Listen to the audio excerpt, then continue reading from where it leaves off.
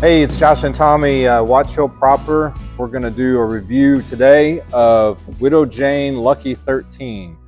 This is a regular expression for Widow Jane. They proof this at 93 proof. So we'll go through, rate it on the nose, the taste, and the finish. And again, it's 93 proof. This is the batch we're tasting today is batch 27.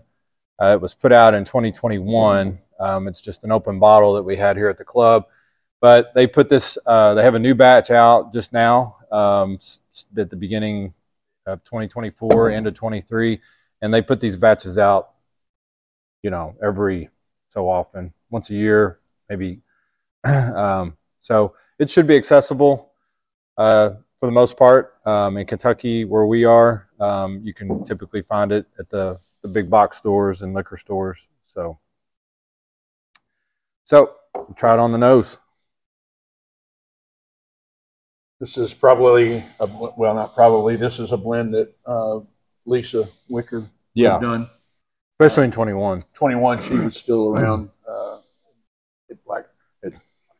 at Widow Jane, she was still there. So this would be an expression from her. Right. And I am a fan. Yeah, which she left in. So the new batch is coming out will be done by the new distillers on staff.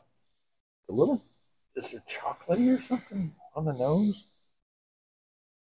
A little bit. Like a powdered chocolate or something. A little cocoa. Yeah. It has a good nose for a 93 proof. It's pretty strong. I get like jammy fruits. A little bit. First sip. Definitely sweet.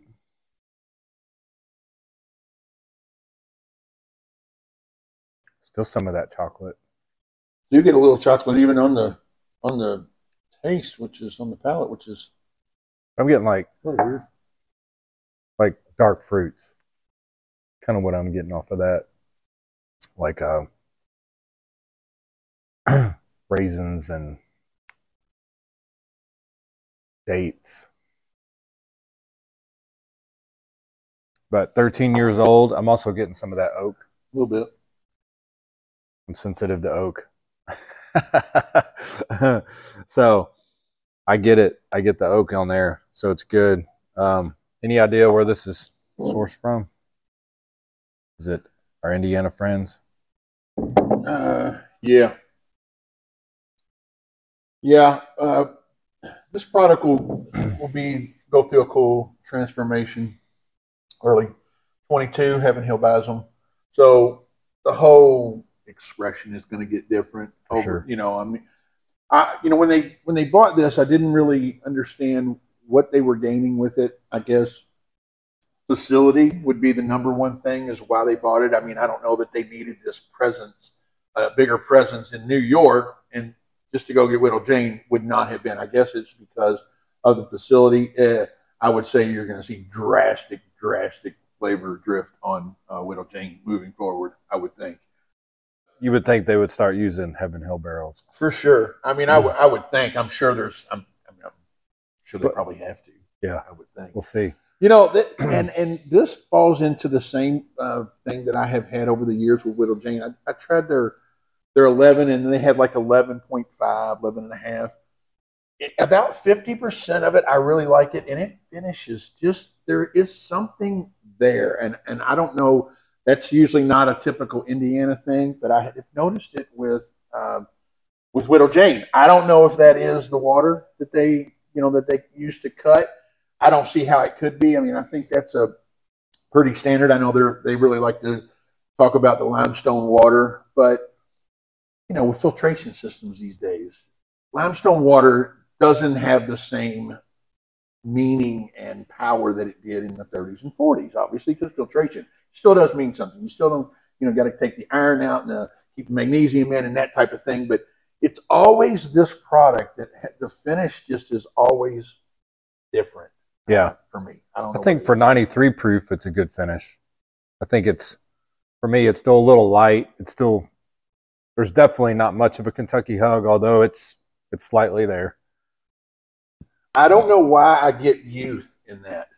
And I do. On the finish, there is something youthful to this whiskey, and there shouldn't be. I look at the color; it's not as dark as you would think a 13-year-old. It could be the proof. Could be.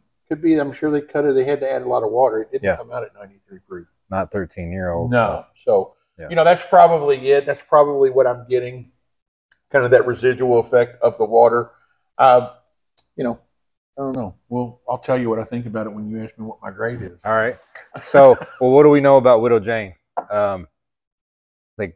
It's in Red Hook. Yeah, Red Hook has the real famous, bourbon Red Hook rye, and so, one of the very first full-fledged distilleries, I think, in New York was Widow Jane, and it's right in Brooklyn. Yeah, right in the big city, and so I haven't been there.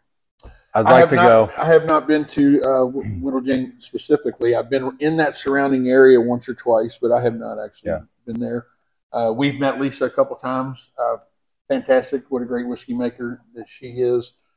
She's actually been in Watch Hill a couple times, which is cool. Yep. But I think I think this is going to be a changing world for Widow Jane. I mean, Max Shapira doesn't buy things and not make them successful. He just doesn't. I mean, so they're going to have their footprint all over this product, which I think does nothing but help it. You know the other whiskey that was part of the deal that they got? They got 6. Oh, no. Few. Oh, that's right. Few. Spirits was part of that. So then they had some gin and tequila. Blue Coat, I think gin was in there, and tequila Ocho.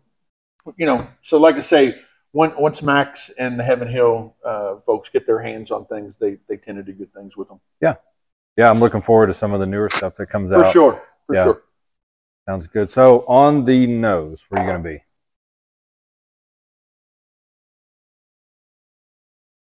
I'm low 80s. I'm probably 81, 82. That's fair. Yeah, I would say. And I think probably because of the proof for me. Probably. I love 90. I think it's going to show itself through the nose, the taste, and the finish, the lower proof, which is not fair because. Well, I would love to taste it at cask strength. Yeah. Obviously, that's not. But I think it's a good nose. I mean, it's not in the. To me, it's not in the 7s. I think it's an above average nose. I wouldn't put it in. It's really good flavors. 7s. If 7s, I would put a real high 7. But I'll go 80, 81 on the taste. I'm right there again. Yep. I'm still at probably 80, 81 on pretty well throughout for me. And the finish. The finish, if anything was going to be a little bit lower, I would probably go 78, 79 on the finish. I'm not a huge fan of the very last part of it. It's not off-putting by any means. It just it's not a continuation of what you get up front. Got it. So let's say 8.0. I'll say 80. Overall. I think it's fine. Yep. 8.0. Yeah. Sounds good. Well, that's a wrap on Widow Jane. Like I said, you can get Widow Jane here at Watch Hill Proper, and we have all their expressions. So you can kind of build you a nice little flight and taste through the difference of the years of all the Widow Jane products. So see you next time.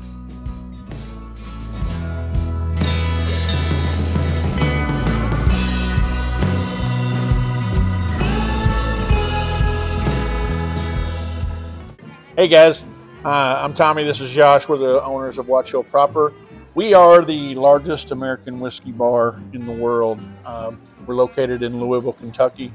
We'd love for you guys to come out and visit us. We offer, elevated cuisine, great cocktail list, and the wall is what people show up to see.